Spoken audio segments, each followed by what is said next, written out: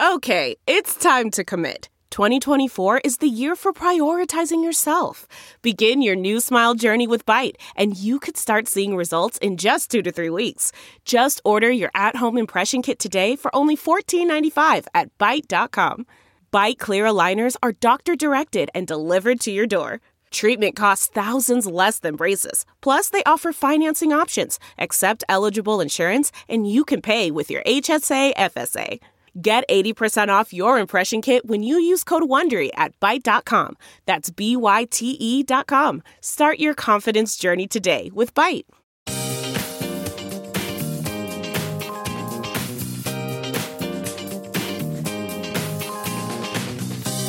Your Ben Joravskys Show for this Friday, November 24th, starts now. On today's show, it is Friday, so oh, what a week. Ben talks the top stories of the week with this week's special guest, Rachel Joravsky. The Ben Joravsky Show is a presentation of the Chicago Reader. ChicagoReader.com for everything there is to know in the city of Chicago. If you want to know what to do, where to go, what to eat, what to drink, where the best deals are for Christmas, you know you're going to spend money on your kids this year. Find all that stuff and a lot more. Ben Joravsky interviews, columns, whole bunch of stuff, all at ChicagoReader.com. You don't want to miss it. And Ben Joravsky, he's got his own little tag. Go to ChicagoReader.com/Joravsky. That's J-O-R-A, V as in victory, S-K-Y.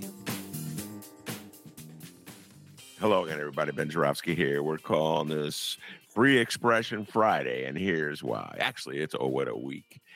And I have a distinguished guest, Rachel Ray J. Joravsky, which means today's show is really Joravsky and Joravsky. Oh, what a week. We're both recovering from an outstanding Thanksgiving dinner. Lots of delicious food, lots of great company. I didn't really drink that much. I've really stopped drinking since the gout in September, but a good time was had by all. And so I arm twisted my great daughter into coming on the show with me. Before I do, I just want to say something that's on my mind right now and get it off my mind. And I've said this so many times on this show. We're not going to do a long, deep dive into this, but I just got to say one more time. There is no free expression in America. There is no right to free expression in America. Stop pretending that we have it. I'm watching just one every day brings a new story about someone or another who is fired, suspended, punished in somehow or other for something he or she said in regards to the war in Gaza. It's either someone who goes too far in the extreme in supporting Israel and denying the peoplehood of Palestinians, or it's someone on the left who goes too far and just sort of denies the fact that Hamas slaughtered, 1,000 or so Israelis on October 7th. One way or another, someone is offended, and the person who is the offensive person is punished. And then the outcry from the supporters of the person who is punished is extreme. Like, what happened to free expression? So the same people who are saying so-and-so should be punished for being too pro-Israel are saying so-and-so should not be punished for overlooking the slaughter of Hamas, and vice versa. No, it's like I don't even think they realize it at the time that they're saying. And it's, by the way, this goes well beyond what's happening in the Middle East. There's no free expression. All we have in this country is a right to denounce. We want to have the right to denounce anybody and say anything about anybody. We don't want other people to have the right to do that to us. If you believe there's free expression in America, think about the guy who supposedly represents the idea of free expression the most, Elon Musk, who purchased Twitter and then destroyed it, or is in the process of destroying it. Yeah, I still have some friends who they're still on Twitter. I go, that's where I get my news, Ben. Hey, cheapskates, why don't you just go subscribe to a newspaper? It's free on Twitter, Ben. So anyway, Elon Musk, because he believes in free expression, he wants to open up Twitter to absolutely everybody, even Nazis. They're free to say what they want on Twitter. Go work for Tesla. Okay, go work for Tesla, the company that made Elon Musk a billionaire. He's going beyond Tesla in terms of his billions, but that's his main company. And denounce Elon Musk. Call him a fraud. Denounce Elon Musk because he's a MAGA man, but he gets most of his money from handouts, or so much of his money from handouts from Democrat left socialist, quasi-socialist governments throughout the country, states, etc., that are giving benefits and subsidies to people who buy electric cars. Go on Twitter and denounce Elon Musk as a phony, as a fraud, as a hypocrite, and see how long you keep your job at Tesla before Elon Musk fires you. Get out of here. Well, stop kidding yourself, America. There's no free expression. All right, without further ado, I'm going to bring on the great Rachel Ray J. Joravsky. Welcome back, Rachel. It's only been 12 hours since I saw you. What's up, Dad? I just want to shout you out for being a dishes king last night. For listeners, Benny J was whipping these dishes, cleaning the kit. You know how it goes with Thanksgiving. It's a tier system. You kind of like, or there's shifts rather. So you have to be getting in there and doing dishes at all periods of the night. And I just want to say that Benny J was absolutely leading the charge and deserves all the credit for getting that kitchen back to where it needed to be. So, Dad, congrats on absolutely crushing it. Yes. So everybody knows I can't cook, so I do other things. And I don't know if people know this, but I spent about 10 years of my life coaching youth sports. And so I kind of returned to that coach segment of my life last night in overseeing the dishwashing brigade. Come on, let's go. We can do this. Let's go. People running up the stairs. Yeah, I'm with you, coach. It was extremely uplifting. So thank you. Thank you, Dad, for bringing that energy, that tenacity. It's like flag football already all over again. All right. So there's 3 topics I want to cover today. And I'm almost relieved to cover these topics, Rachel, because it's sort of bringing me back in time to like a simpler time in American politics. So we'll start with Mona Sharin's column that ran in the Sun-Times today. But I see when I looked it up to send it to you, I realized it's been running all in newspapers all over the country. So let me give a little background about her, and before we take the deep dive in it. She is a conservative columnist. She's been writing for years. Back in the day, she was like, I think of like a George Wilts style Republican, and she was very much involved in the earliest stages of culture wars as they were being waged by the Republican Party. Now, I've kind of when I say I feel good about being critical of her, it's because it brings me back to a simpler time when I was pretty much critical of her all the time, but I read her. Lately, over the last 4 years, she has won my respect because she's one of the few conservatives who's willing to speak up to Trump and Trumpism and fascism and call it for what it is. So before I get started, I have to tip my hat to her. She's taking a stand against fascism as it's represented by MAGA. So I got to give her credit for that. So this column that she wrote was sort of like taking me back in time. I read it right after I read the AP story about what's going on in Ohio in the aftermath of their referendum on establishing abortion rights in that state. So it was like 1-2 combination about how these political battles are never fully settled, even when you think they're settled, and that these ancient fights continue to this day from the culture wars of the 80s and the 90s. So her basic story, her basic column had to do with the notion that the great downfall of the family in the United States is because there's too many single-parent families, and particularly too many families that are headed by women.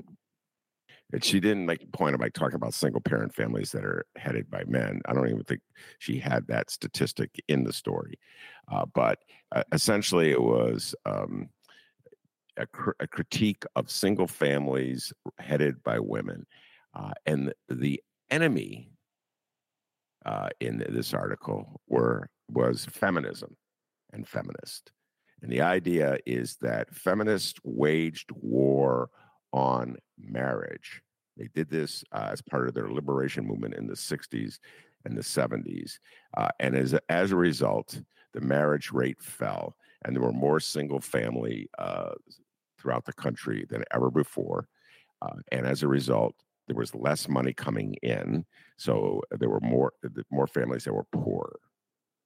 So that's essentially her thesis, is that single parent families are at a disadvantage. They're poor. There's more child poverty as well as a result, and we blame this on feminists. They're the reason. They waged war on marriage as an institution, and as a result, fewer people got married. Fewer women got married. And here's the takeaway quote that sort of sums it up. And I'm quoting her from the column. Quote, as I documented in my book, Sex Matters, marriage has been in decline, at least in part because it was sabotaged. Feminists argue that marriage was essentially a male conspiracy to keep women unfulfilled, submissive, and servile. Radical feminists are even worse than feminists. They're radical feminists. They don't shave under their armpits. She didn't say that. It's kind of what is implied. Anyway, going back to the quote, radical feminists scorn married women for sleeping with the enemy.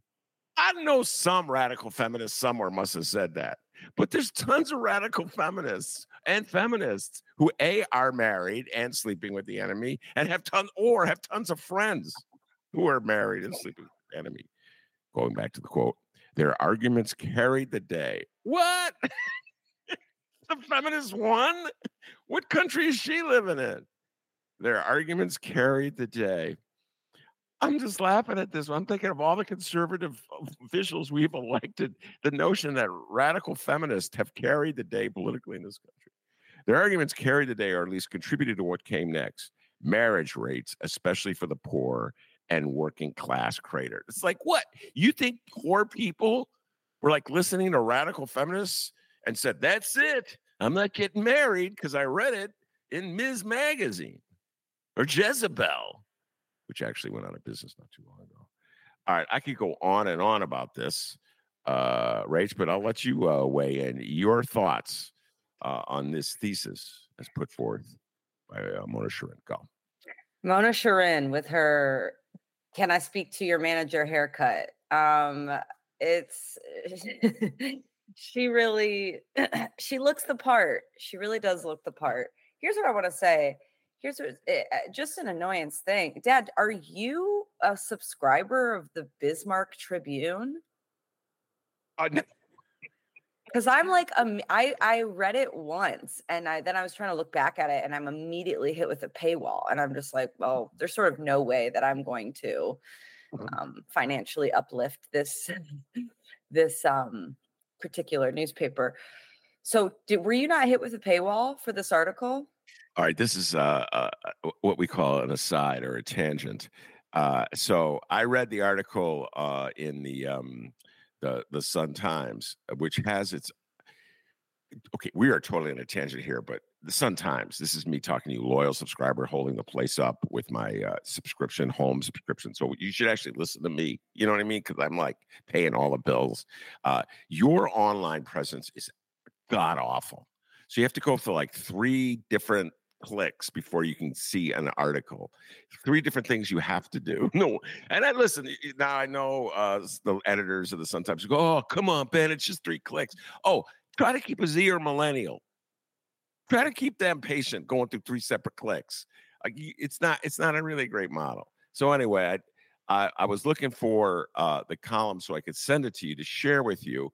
And I didn't want you to have to go through the Sun Times bizarre non-paywall. They claim it's free for everyone, and so I just clicked on her. I went to her profile page and sent you the article, and I later that was on her webpage, and then I later realized it was an article from the Bismarck, North Dakota newspaper.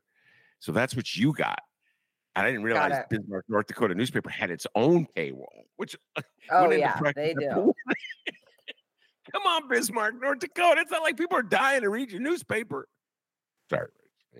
Look, there's so many things. First of all, it's like not Mona Sharin.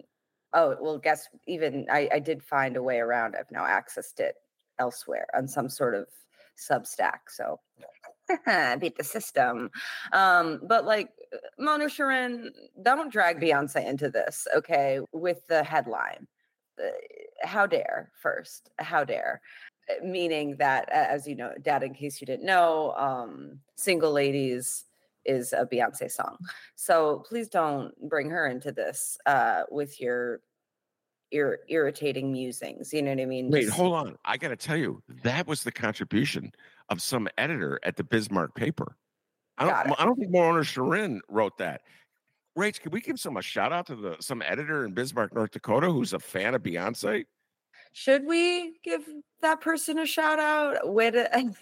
They've diluted Queen Bee's uh, sort of meaning. I mean, Single Ladies is like it's the exact opposite of what this article is, which is like a Single Ladies is a celebration of not of a rejection of this idea that you have to live this life partnered up.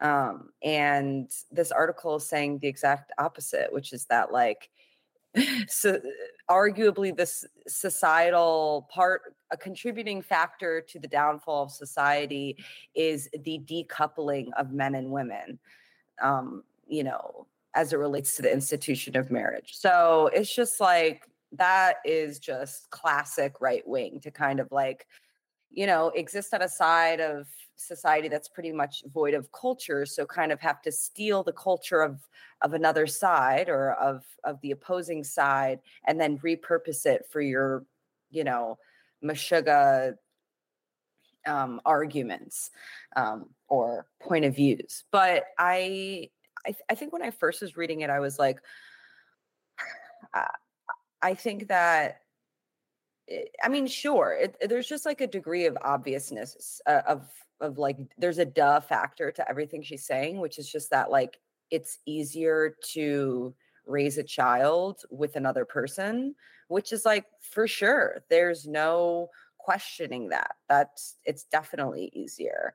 Um, but I think what's like I think the idea that it sort of has to be the subtext that it like has to be a man and a woman, which is, you know, obviously the traditional way of looking at things is very much there.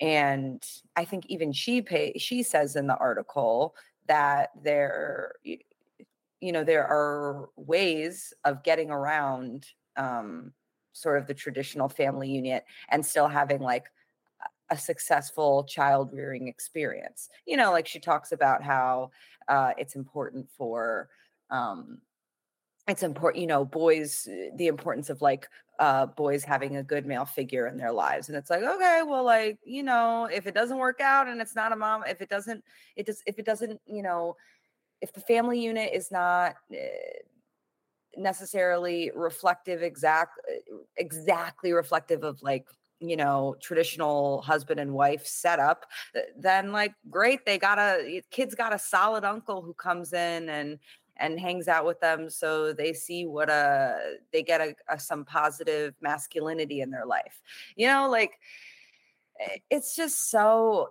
it's so eye roll to me. And then furthermore that it's like, okay, so if your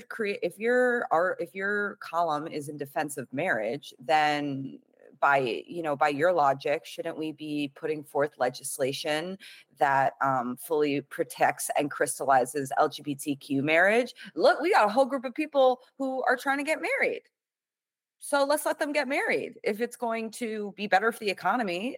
You know what I mean? Or like whatever. And it's also so like, duh. A lot of what she's saying is duh.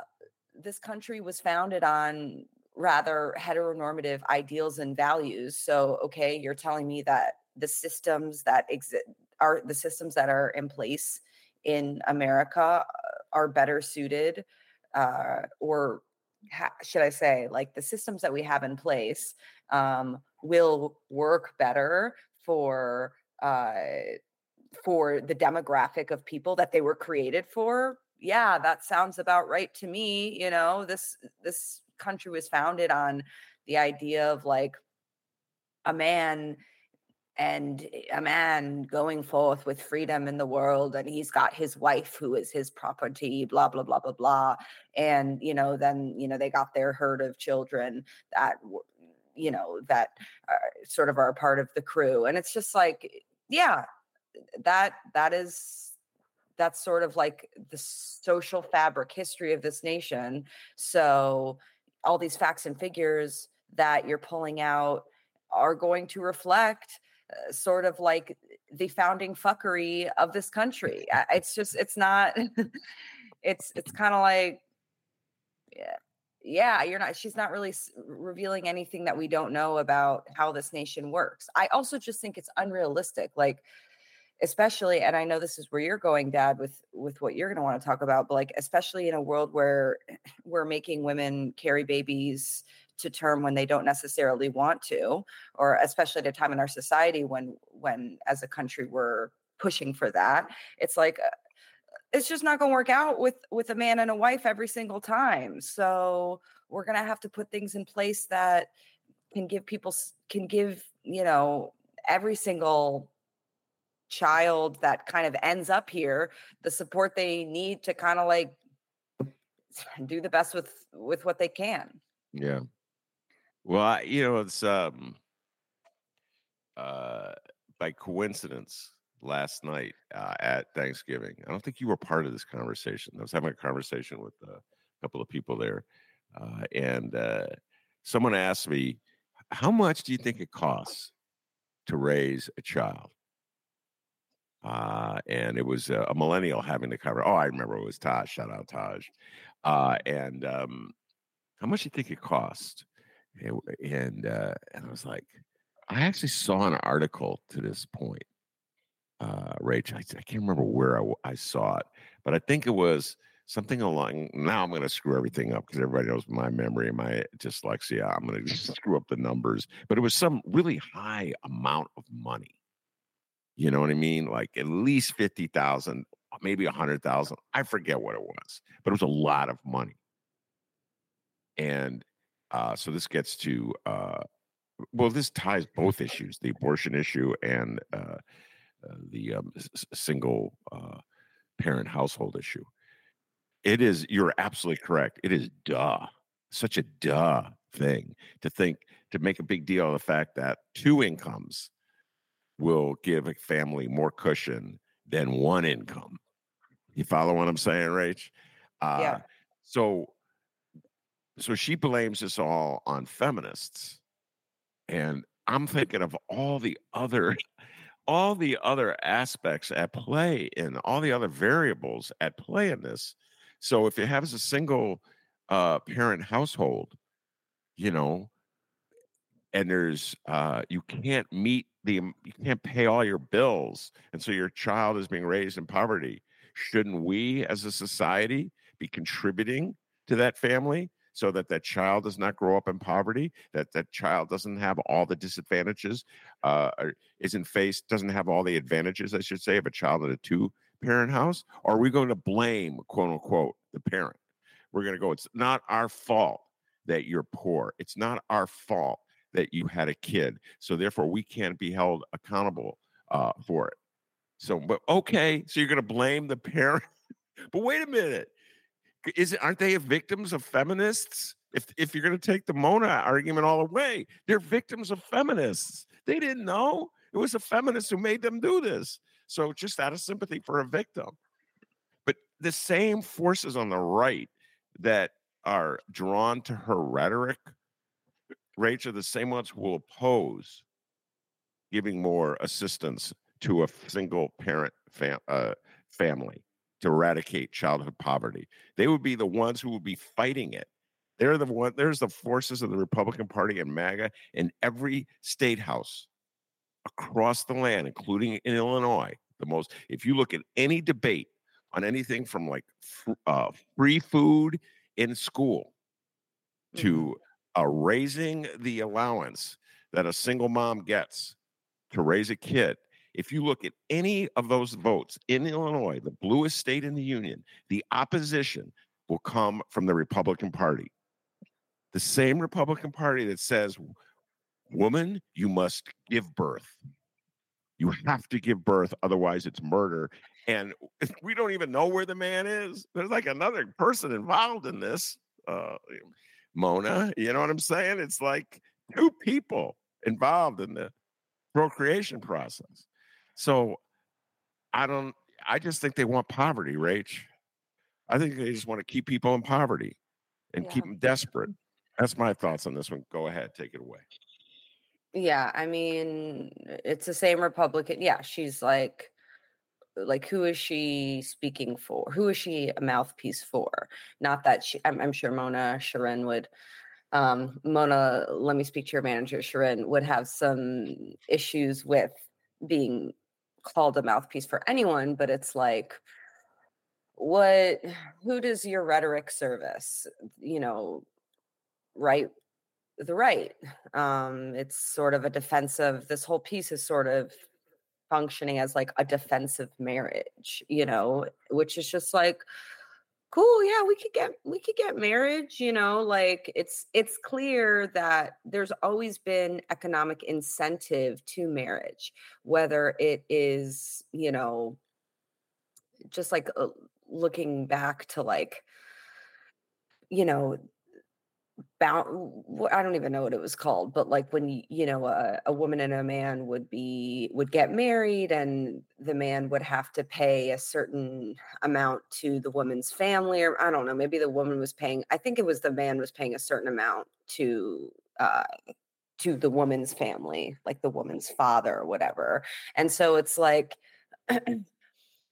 you know, obviously there's a real truth that like marriage is so much more, and this is what I was getting at. It's embedded in our culture, that marriage is sort of like a business merger in many ways, and that's always been true.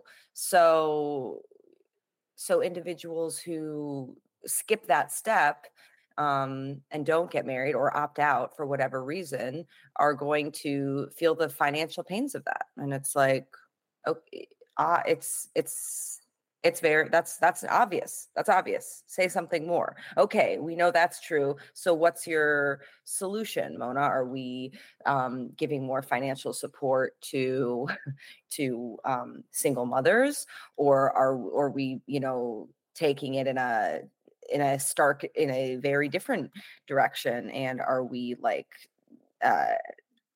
are we doing like forced sterilization tactics for for anyone who tries to have a baby without without the presence of a man, or without without out of wedlock, whatever, you know what I mean? It's like these words are, I feel like what she's saying can just be repurposed for or used as fodder for such volatile arguments. I think that's what's just frustrating about it. And you're right, it's happening at a time when we're seeing so much expectation around, seeing pregnancies through, no matter what, no matter if they are intended or unintended. Yeah, it's pretty, the whole thing is pretty annoying and pretty just like general eye roll vibes, is how I feel about it. Yeah. I think you're talking about a dowry, which is actually the bride's family pays it to the husband, which just underscores the point you were making even more. Traditional dowry. All right, well, let's get to the abortion side of this equation. I was hit with a 1-2 punch this morning. Like I said, first I read Mona Sharin's column blaming feminists for the rise of single parent households, and not supporting any kind of initiative that would help a single parent family compensate for the realities that they're facing. And also, as Rachel pointed out, well, really underscore this, not in any way looking at the fierce opposition that comes from MAGA, even to this day, and from the Republicans to marriage equality. Look out, Florida. They're going to try to get rid of marriage equality. It's going to be a fight in the next, definitely in the next year or so, probably come before the Supremes. And Clarence Thomas has already suggested he wants to undo it. Move to the abortion question, and we talked a lot, Rach, a couple weeks ago when Ohio voters overwhelmingly approved. I think it was 57 or 58% of the vote.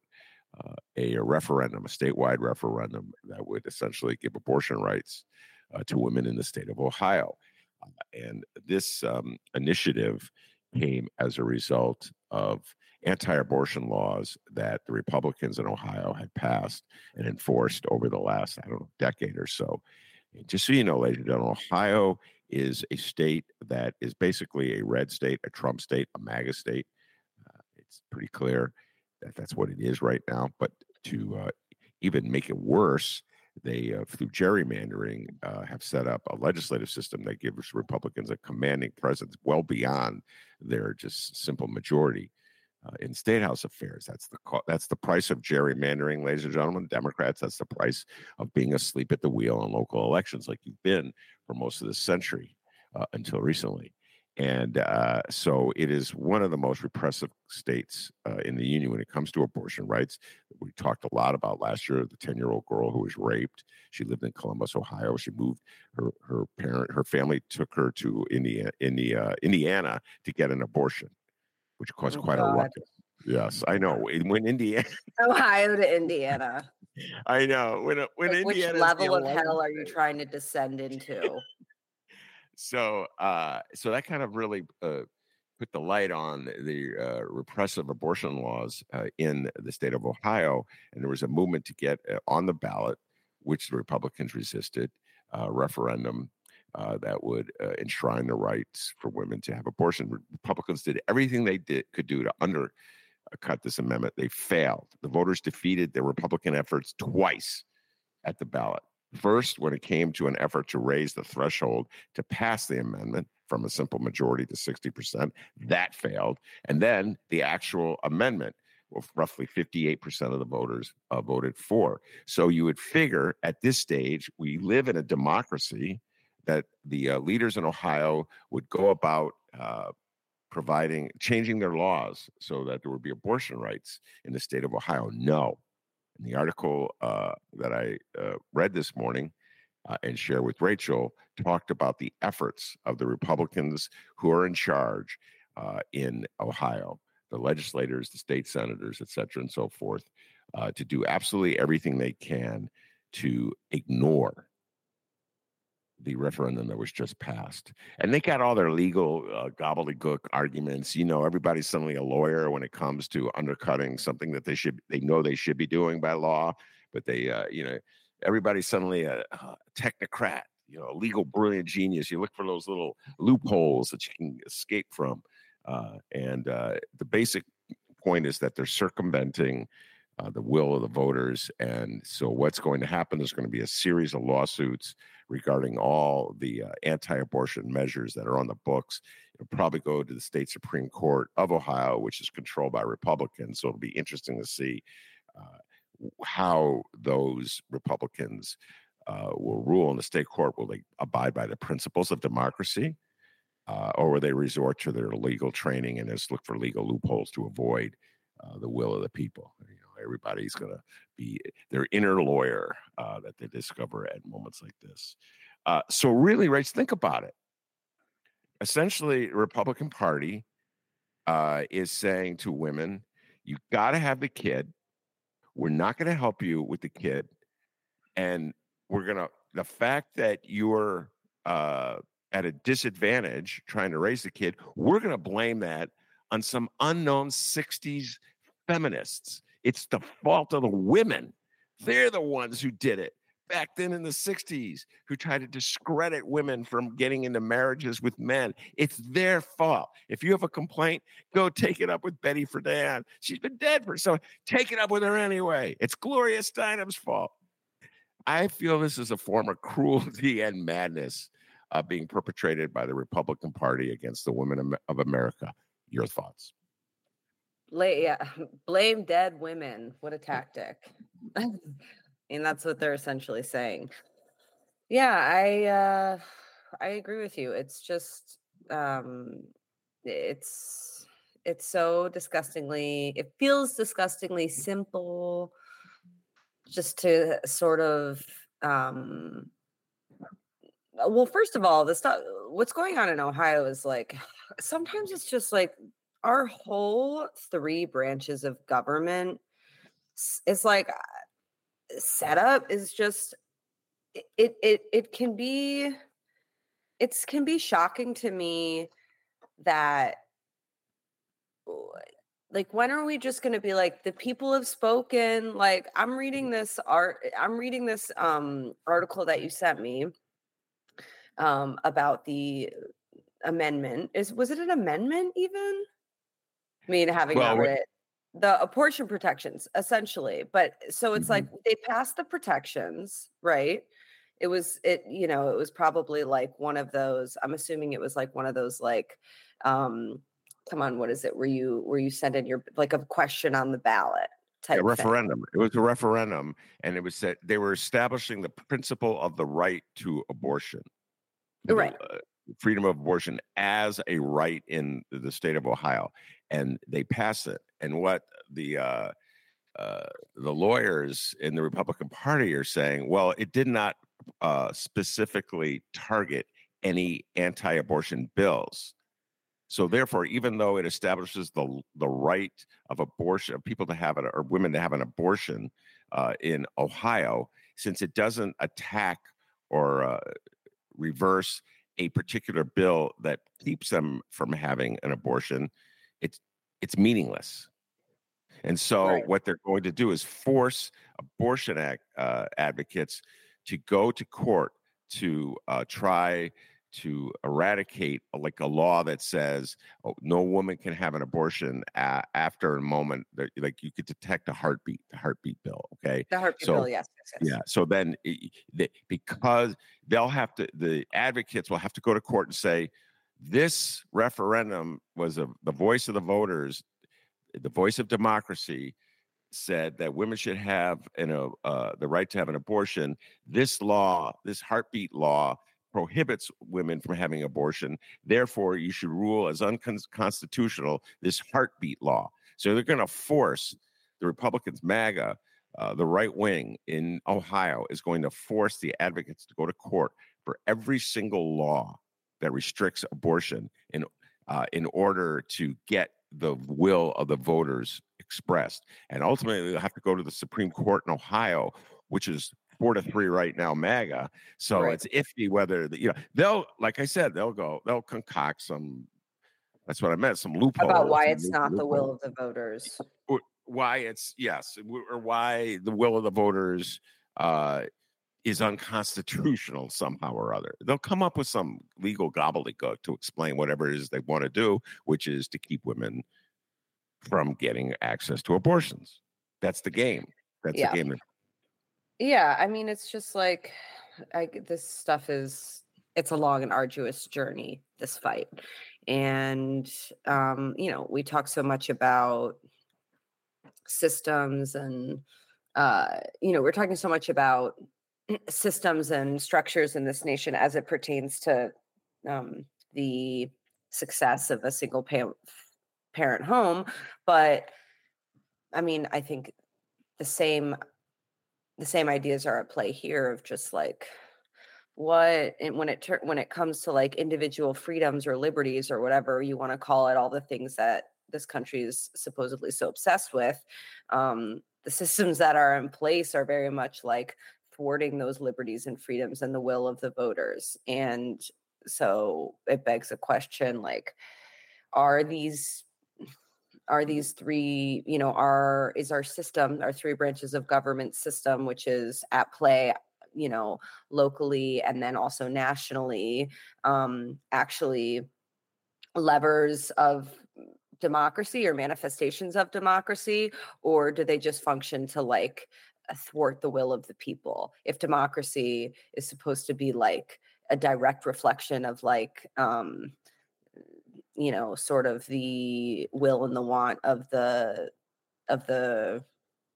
proletariat or the people or whatever, then is it actually working in that way? And it's when I read stories like these, where the people have said one thing and then the manifestation of what the people have said looks very differently, then it definitely makes me question what's really, how are these systems like actually failing us? The trickery, the deceit, it's just so frustrating, and it's such a fight. And so it's like, now what's going to happen? Okay, now we got to take down, we've got this. I guess what's good about this is like, about this referendum is it's I ideally could put a pause on any new legislative fuckery that the Republican Party tries to put forth.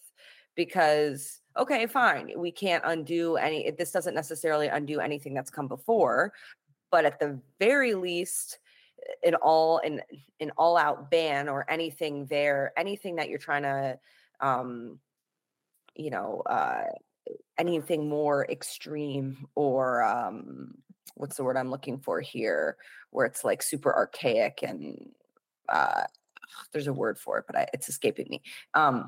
Anything even more extreme, let's go extreme right, would not pass. So it's like, okay, we've kind of put a stop on moving the climate any further right. So now what do we do with everything that's, already exists, that seems to be at odds with this referendum that's just passed? Okay, it's a painstaking process. We have to go through every single legislative win for the Republicans in terms of expunging abortion, or of getting rid of abortion altogether in the state of Ohio, and sort of chip away at it. Yeah, that sounds absolutely exhausting. And I guess I guess that is why people are like, see, it is a true democracy, because all the systems don't allow it to waver back and forth in one direction.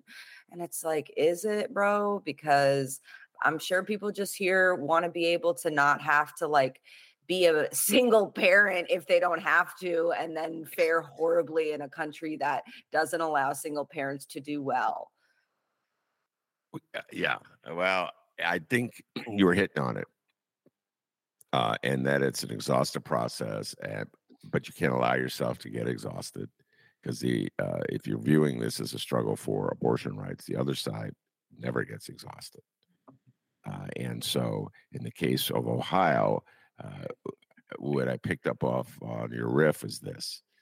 Okay, so you think you established a right to abortion through your referendum, and then you realize that the the Republican-controlled Supreme Court is going to essentially undercut that right, that referendum. They're going to essentially find some legal language in order to defeat it. So then what do you have to do? You have to go defeat those Republicans at the next election. You have to, like they did in Wisconsin, you have to go defeat the Supreme Court justice at the ballot box, because you have to make them pay. And this is where Democrats have traditionally dropped the ball. Again, I said lately they've been getting better at it. Republicans they understand the importance of state politics, and Democrats lose sight of it. In many cases, Democrats are completely unaware of local elections. And I could go on and on how in Chicago we still don't have an elected school board. That's like undercutting. We watch school boards under attack, right, all over the country from the right. In Chicago, we don't even have an elected school board, so we just like undercut just like the basic flexing of that muscle is not practice in Chicago, that the most democratic city, or used to be anyway. I don't know where it's at now. So that's what's next, in my humble opinion. Okay, we thought we won with this referendum. Then it was overturned effectively by the Supremes. Now we got to elect Supremes who won't overturn it. That's the game. And you're right. It's ceaseless. It's exhausting. but the other side's not getting exhausted, right? And if they do get a little exhausted, they get fired up by Mona writing, it's Gloria Steinem's fault. It's those feminists' fault. Otherwise, these women wouldn't be having the baby. Isn't that the weirdest thing? Like, it's like it's like Freddie Dan's fault that some woman and a man engaged in the act. You know what I'm saying, Rach? It's like so bizarre, the game they play. And yet, seem to be winning. Right, they do. All right, let's move on. Oh, you have any closing thoughts on this before I move on to a lighter topic? Let's move on to the lighter topic. All right, lighter topics is another article I saw and I immediately sent it to Rach. It was in the Washington Post. It was a long article paying respects to two people I hadn't thought about in a long time. And I'm now going to blank on their names. Clay Aiken, I'm going to show my baby boomer status. And Ruben Studdard. Yes. So this article, what this article brought home to me, Rach, is that millennials now have nostalgia, among other things. And so this was a reminiscence about a season in American Idol from 2003, in which the battle came down to Ruben Studdard versus Clay Aiken. It got, I forget how many millions of people voted, and Ruben barely won. And they went I on think to I might have been voting. I think I might have called in. Might have been. I mess around. Might have voted for Ruben Studdard. 2004. I'm wondering, is Ruben Studdard playing 2000? I'm sorry for 2004, and I ain't gonna mess up no more. I was a Ruben Studdard fan. I have no idea what that song is. I mean, I know. I'm not sure how it relates to. I was barely aware. Okay, for the record, I know my daughters and all their friends were really into American Idol in 2003, but I was like, it's classic, baby. This is garbage. I didn't even watch it. And I think mainly. I found that guy so annoying, man. What's his name? Seacrest. Ryan Always found him annoying. I finally watched it. Metrosexual, Ryan Seacrest. Why do you call him the last? The last metrosexual, because metrosexual was like such a, it was such a idea of the early 2000s. It was like, it's the metrosexual versus gay debate. It's like, I like to, metrosexual men are like, I like to look good. I like to shave my legs. I like to be kind of pretty, but I have sex with women. And that is very much Ryan Seacrest's entire vibe. He like represented that type of man who's like very pretty and manicured, but very straight. And that was kind of before, 2003. It was like still before, there weren't a lot of being gay was not as cool or allowed. And so some gayness was masked in metrosexuality. I mean, of course, there are men who like to probably have sex with women who, who are pretty and like to be well kept. And so we can't erase them either. But metrosexuality, more often than not. I mean, Clay Aiken, it was like, what's up with his sexual? Like, is he kind of who's he? Wait, so hold on. Let's go back a little bit. So they've reunited. They had their careers have kind of wandered around. Clay Aiken tried politics, didn't work out for him. Now he's denouncing politics. He ran for office. I think it was in his home state of either South Carolina or North Carolina. I forget which one it was. One or the other. He lost, and so now they're doing a tour together. And so they're like combining their popularities. And they're bringing. It's a total nostalgia tour. They're singing songs that they sang in the competition. They're bantering back and forth about the competition. And one of the elements, to your point, Rach, is that Clay Aiken's has come out. He's now openly gay, whereas he was closeted back in 2003. So let me ask you this. You were a kid back then. Were you aware of these subterranean themes, et cetera, and so forth while you were watching the show back in 2003? Yeah, for sure. I also, I mean, everyone was like pretty sure, there were many speculations about his sexuality, and for what it's worth, Ryan Seacrest's.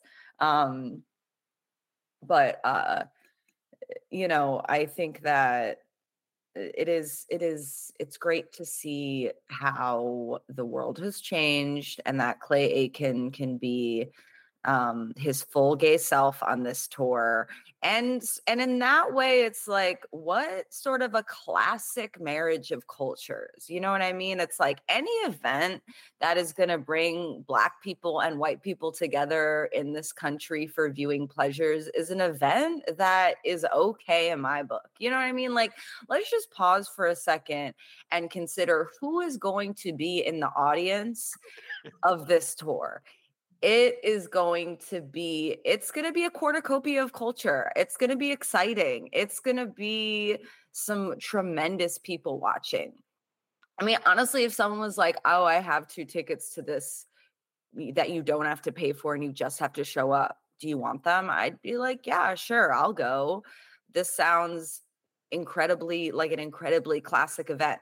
I also want to say that I think that this is also a nostalgia moment for Gen X, because it's like Clay Aiken and Ruben Sutter, they're not millennials, they're Gen X. They are 45. That's not millennial. We don't know. I'm not claiming them. Like that's that other generation.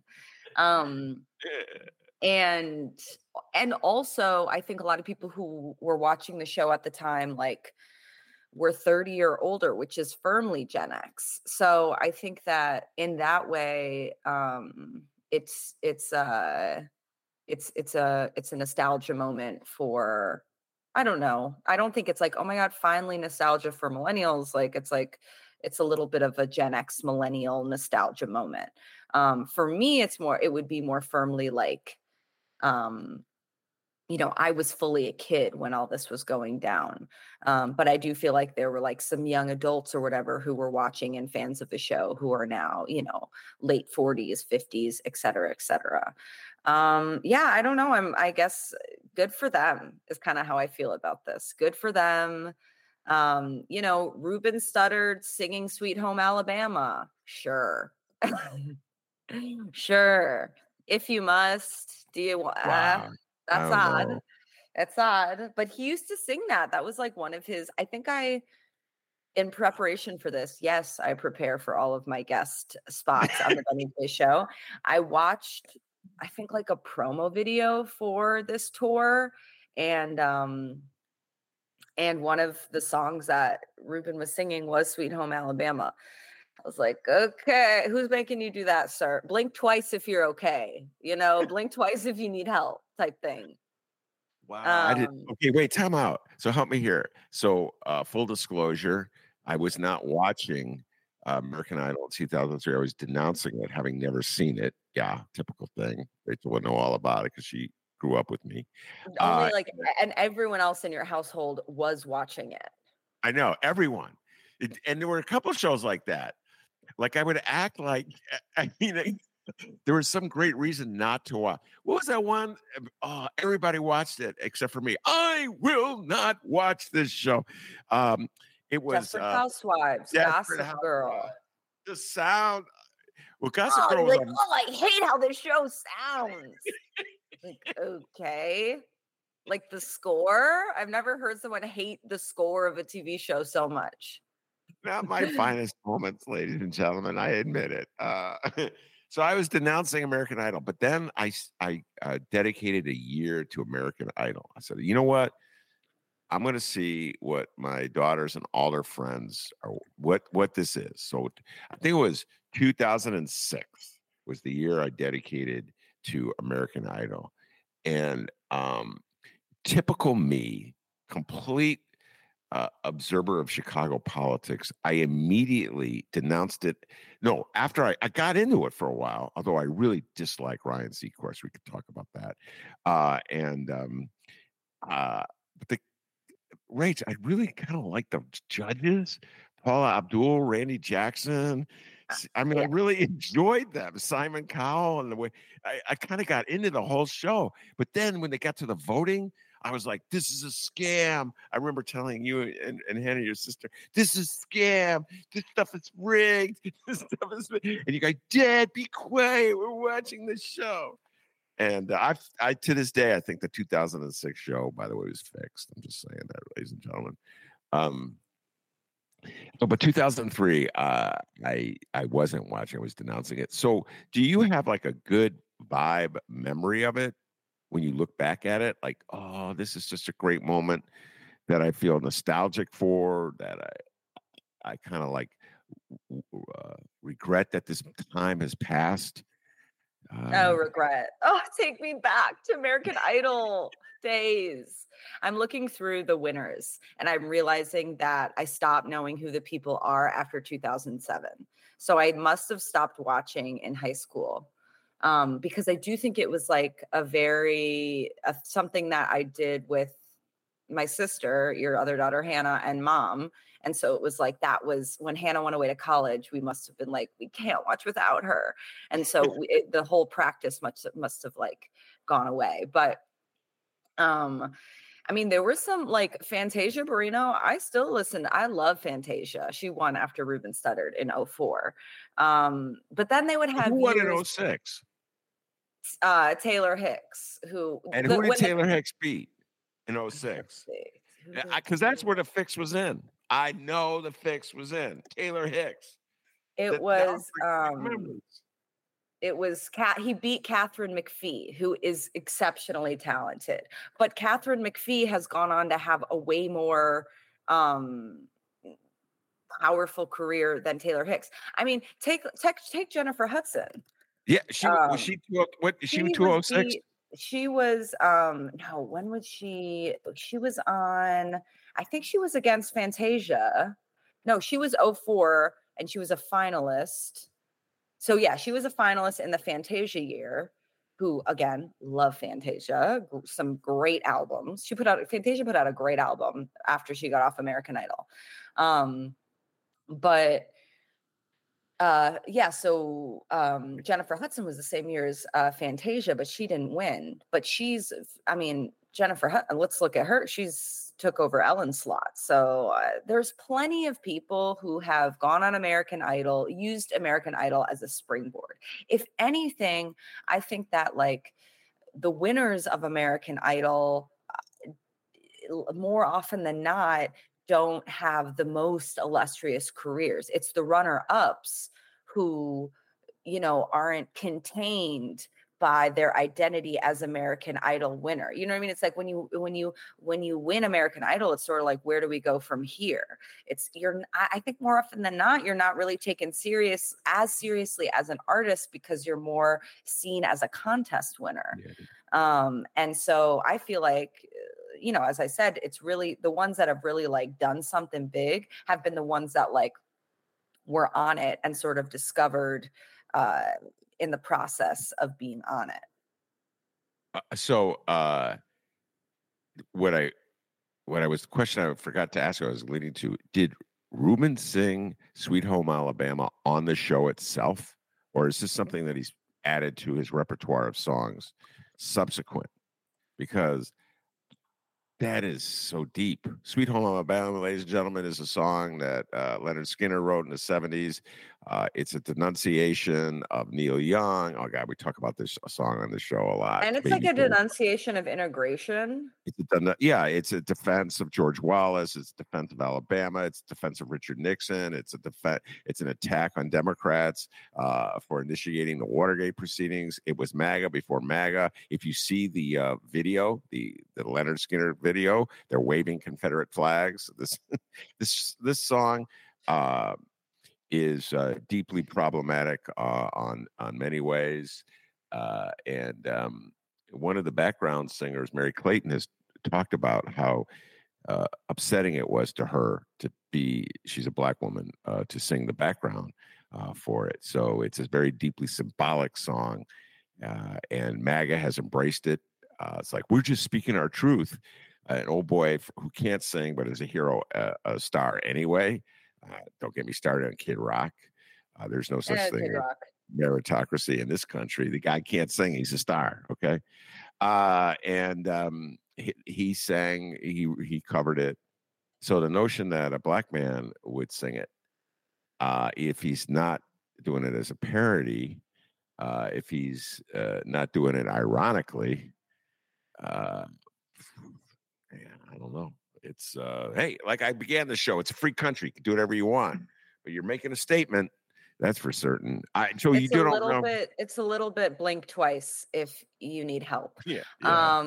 He grew up in Alabama, and so I think that, like, it's just so, it's sanitizing the song, right? Like having him, American Idol was one of those shows that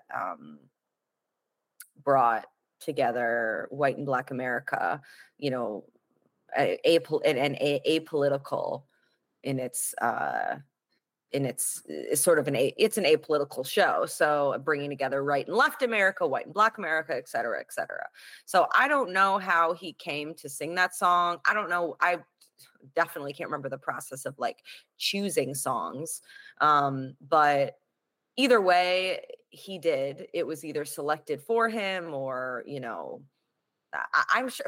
And I have to assume that people, the contestants' selection of songs from week to week is a rather political choice as well, and that they must be, steered in different directions by producers, et cetera, et cetera. So, a black man from Alabama singing that song from Birmingham, growing up in Birmingham, Alabama, no less, a city that was unbelievably resistant, to put it lightly, to integration efforts. Singing that song I have to assume that the powers that be, who were the decision makers, there were some decision makers kind of meddling there to make that happen. And, no shame to Ruben Studdard ever, because it's like, you're doing what you got to do at the moment that you're doing it. But man, you really about to sing Sweet Home Alabama on the tour, Like, damn. Yeah. And I would say Alabama is one of those states at the forefront of not allowing marriage equality, by the way, any day now, just tying all our themes together. So let's just look at the success of American Idol. Just thought about this when you're riffing. It is young Gen Xers, because at the time, Ruben Studdard was 25 and or 24. Clay Aiken was 25 or 24. Young Gen Xers singing baby boomer songs for an audience of younger millennials. And this, what a powerful, God, thinking about it, man, what a marketing thing. Because the baby boomers, I know when I be, I know this song. This song was popular back in da-da-da-da-da. Wait a minute, sing more, you're destroying. Of course, I would get mad. You're destroying this song. This is not the Gladys Knight version. You got it. I feel like you liked Fantasia, though. Fantasia sang Midnight Train to Georgia, I think. Did she? I'm sure she did. I can't remember that. I just know that Midnight Train to Georgia is one of my favorite songs of all time. I crank it up whenever I hear it. And also because I have this like family in LA now, whenever I fly into LA, I hit that airport, and that's the first. I start saying, "LA proved too much for them." Oh, now he's singing it. Now, thank you. Ruben Studdard's like, "God damn, he's good. Let's get him on the tour, Clay." You being added to the tour. Oh, Lord. Anyway, American Idol. All right, we'll close with this. Name your favorite American Idol judge and why. Go. I got a lot of love for Paula Abdul. she, first of all, Jewish woman, she had to, I feel like she had to put up with a lot. And she just like, she brought a positivity. She brought a positivity to the show, and she was like constantly having to combat the, I would say, misogynistic culture that was propping up Simon Cowell as king. And it was like she was thrust into some bullshit will they, won't they narrative with him, who, I mean, honestly, Simon Cowell, probably a gay man himself. And so, I wouldn't be surprised if it came out that Simon Cowell's seeing gentleman callers. You know what I mean? Like, I don't, I would not be surprised by that. But so I think I loved Paula. She was just like, she was like in my eyes, I think she was like the Jewish, a little bit like the Jewish Mariah Carey. She was such a good dancer too. And so it was like, oh my God, look at this Jewish girl who can dance. Yes. for young Ray J, that was like, she was a little bit iconic. Yeah. But also I was like, what song? I definitely did not know her music. I like only knew her because of American Idol. Yeah. Like, who are these people? Outside of this show. They had no existence for you outside of the show. No, absolutely not. And what I had a fondness, which is there's something about Randy. I don't know. I kind of like that guy. I don't know why, actually. I kind of felt that whoever his persona on the show was nothing like what he was probably like in real life, which is, I would say it's across the board for absolutely all of them. Sure. But I found, I'll just close. I found in retrospect, by the way, I really enjoyed Simon Cowell. I have to admit, like when he would do his little stage riffs, where he would denounce somebody, and it was like wrestling. In wrestling, what they have the enemy, the bad guy who's designated bad guy. That's how pro wrestling, not real wrestling, but pro wrestling. There's the designated bad guy, and so that was sort of Simon Cowell. But I just found Seacrest insufferable. He was so glib. I'm like, this guy, could there be anybody less sincere in America on a microphone than this guy? You know what I mean? The whole thing was about him projecting how he was above it all and understood the joke everywhere. And so it's like, so is this all just a joke? Are you pretending? You're kind of making fun of these contestants while you're celebrating them? Rach, I found that guy in so. He brought nearly nothing to the table. You're not wrong there. He really did. Really brought nothing to the table, and continues to. And anytime you see that guy getting work, it's sort of like, ooh, what do you do?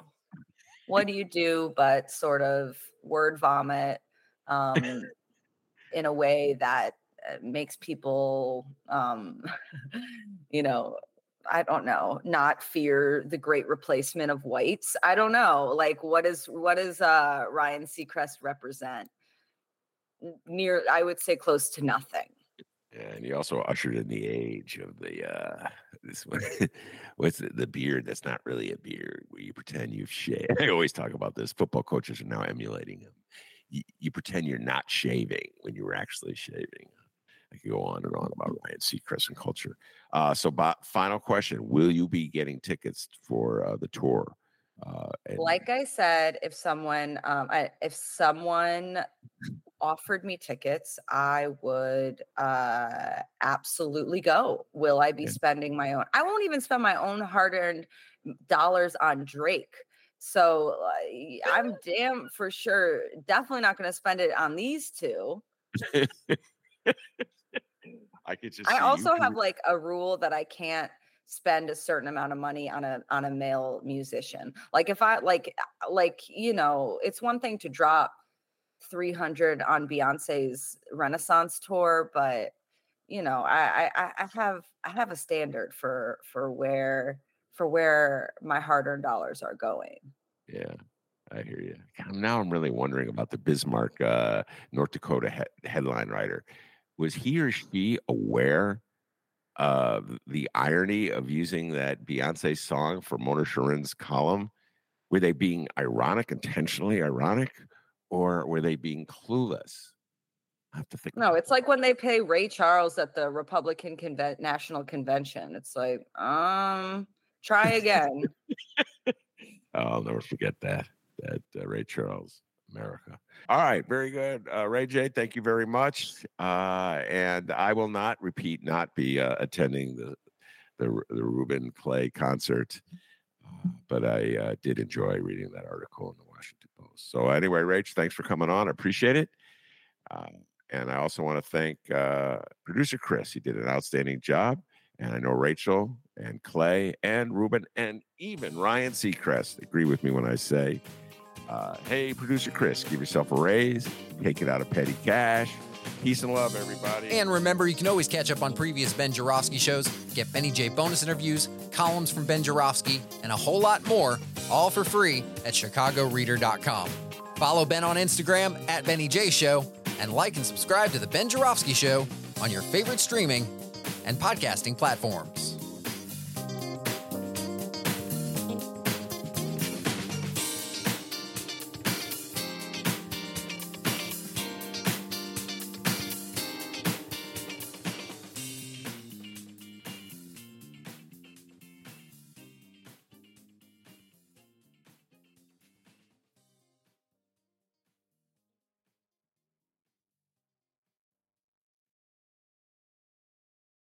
One, two, three, four. Those are numbers. But you already knew that. If you want to know what number you're going to pay each month for your car, use Kelly Blue Book My Wallet on AutoTrader. They're really good at numbers. AutoTrader.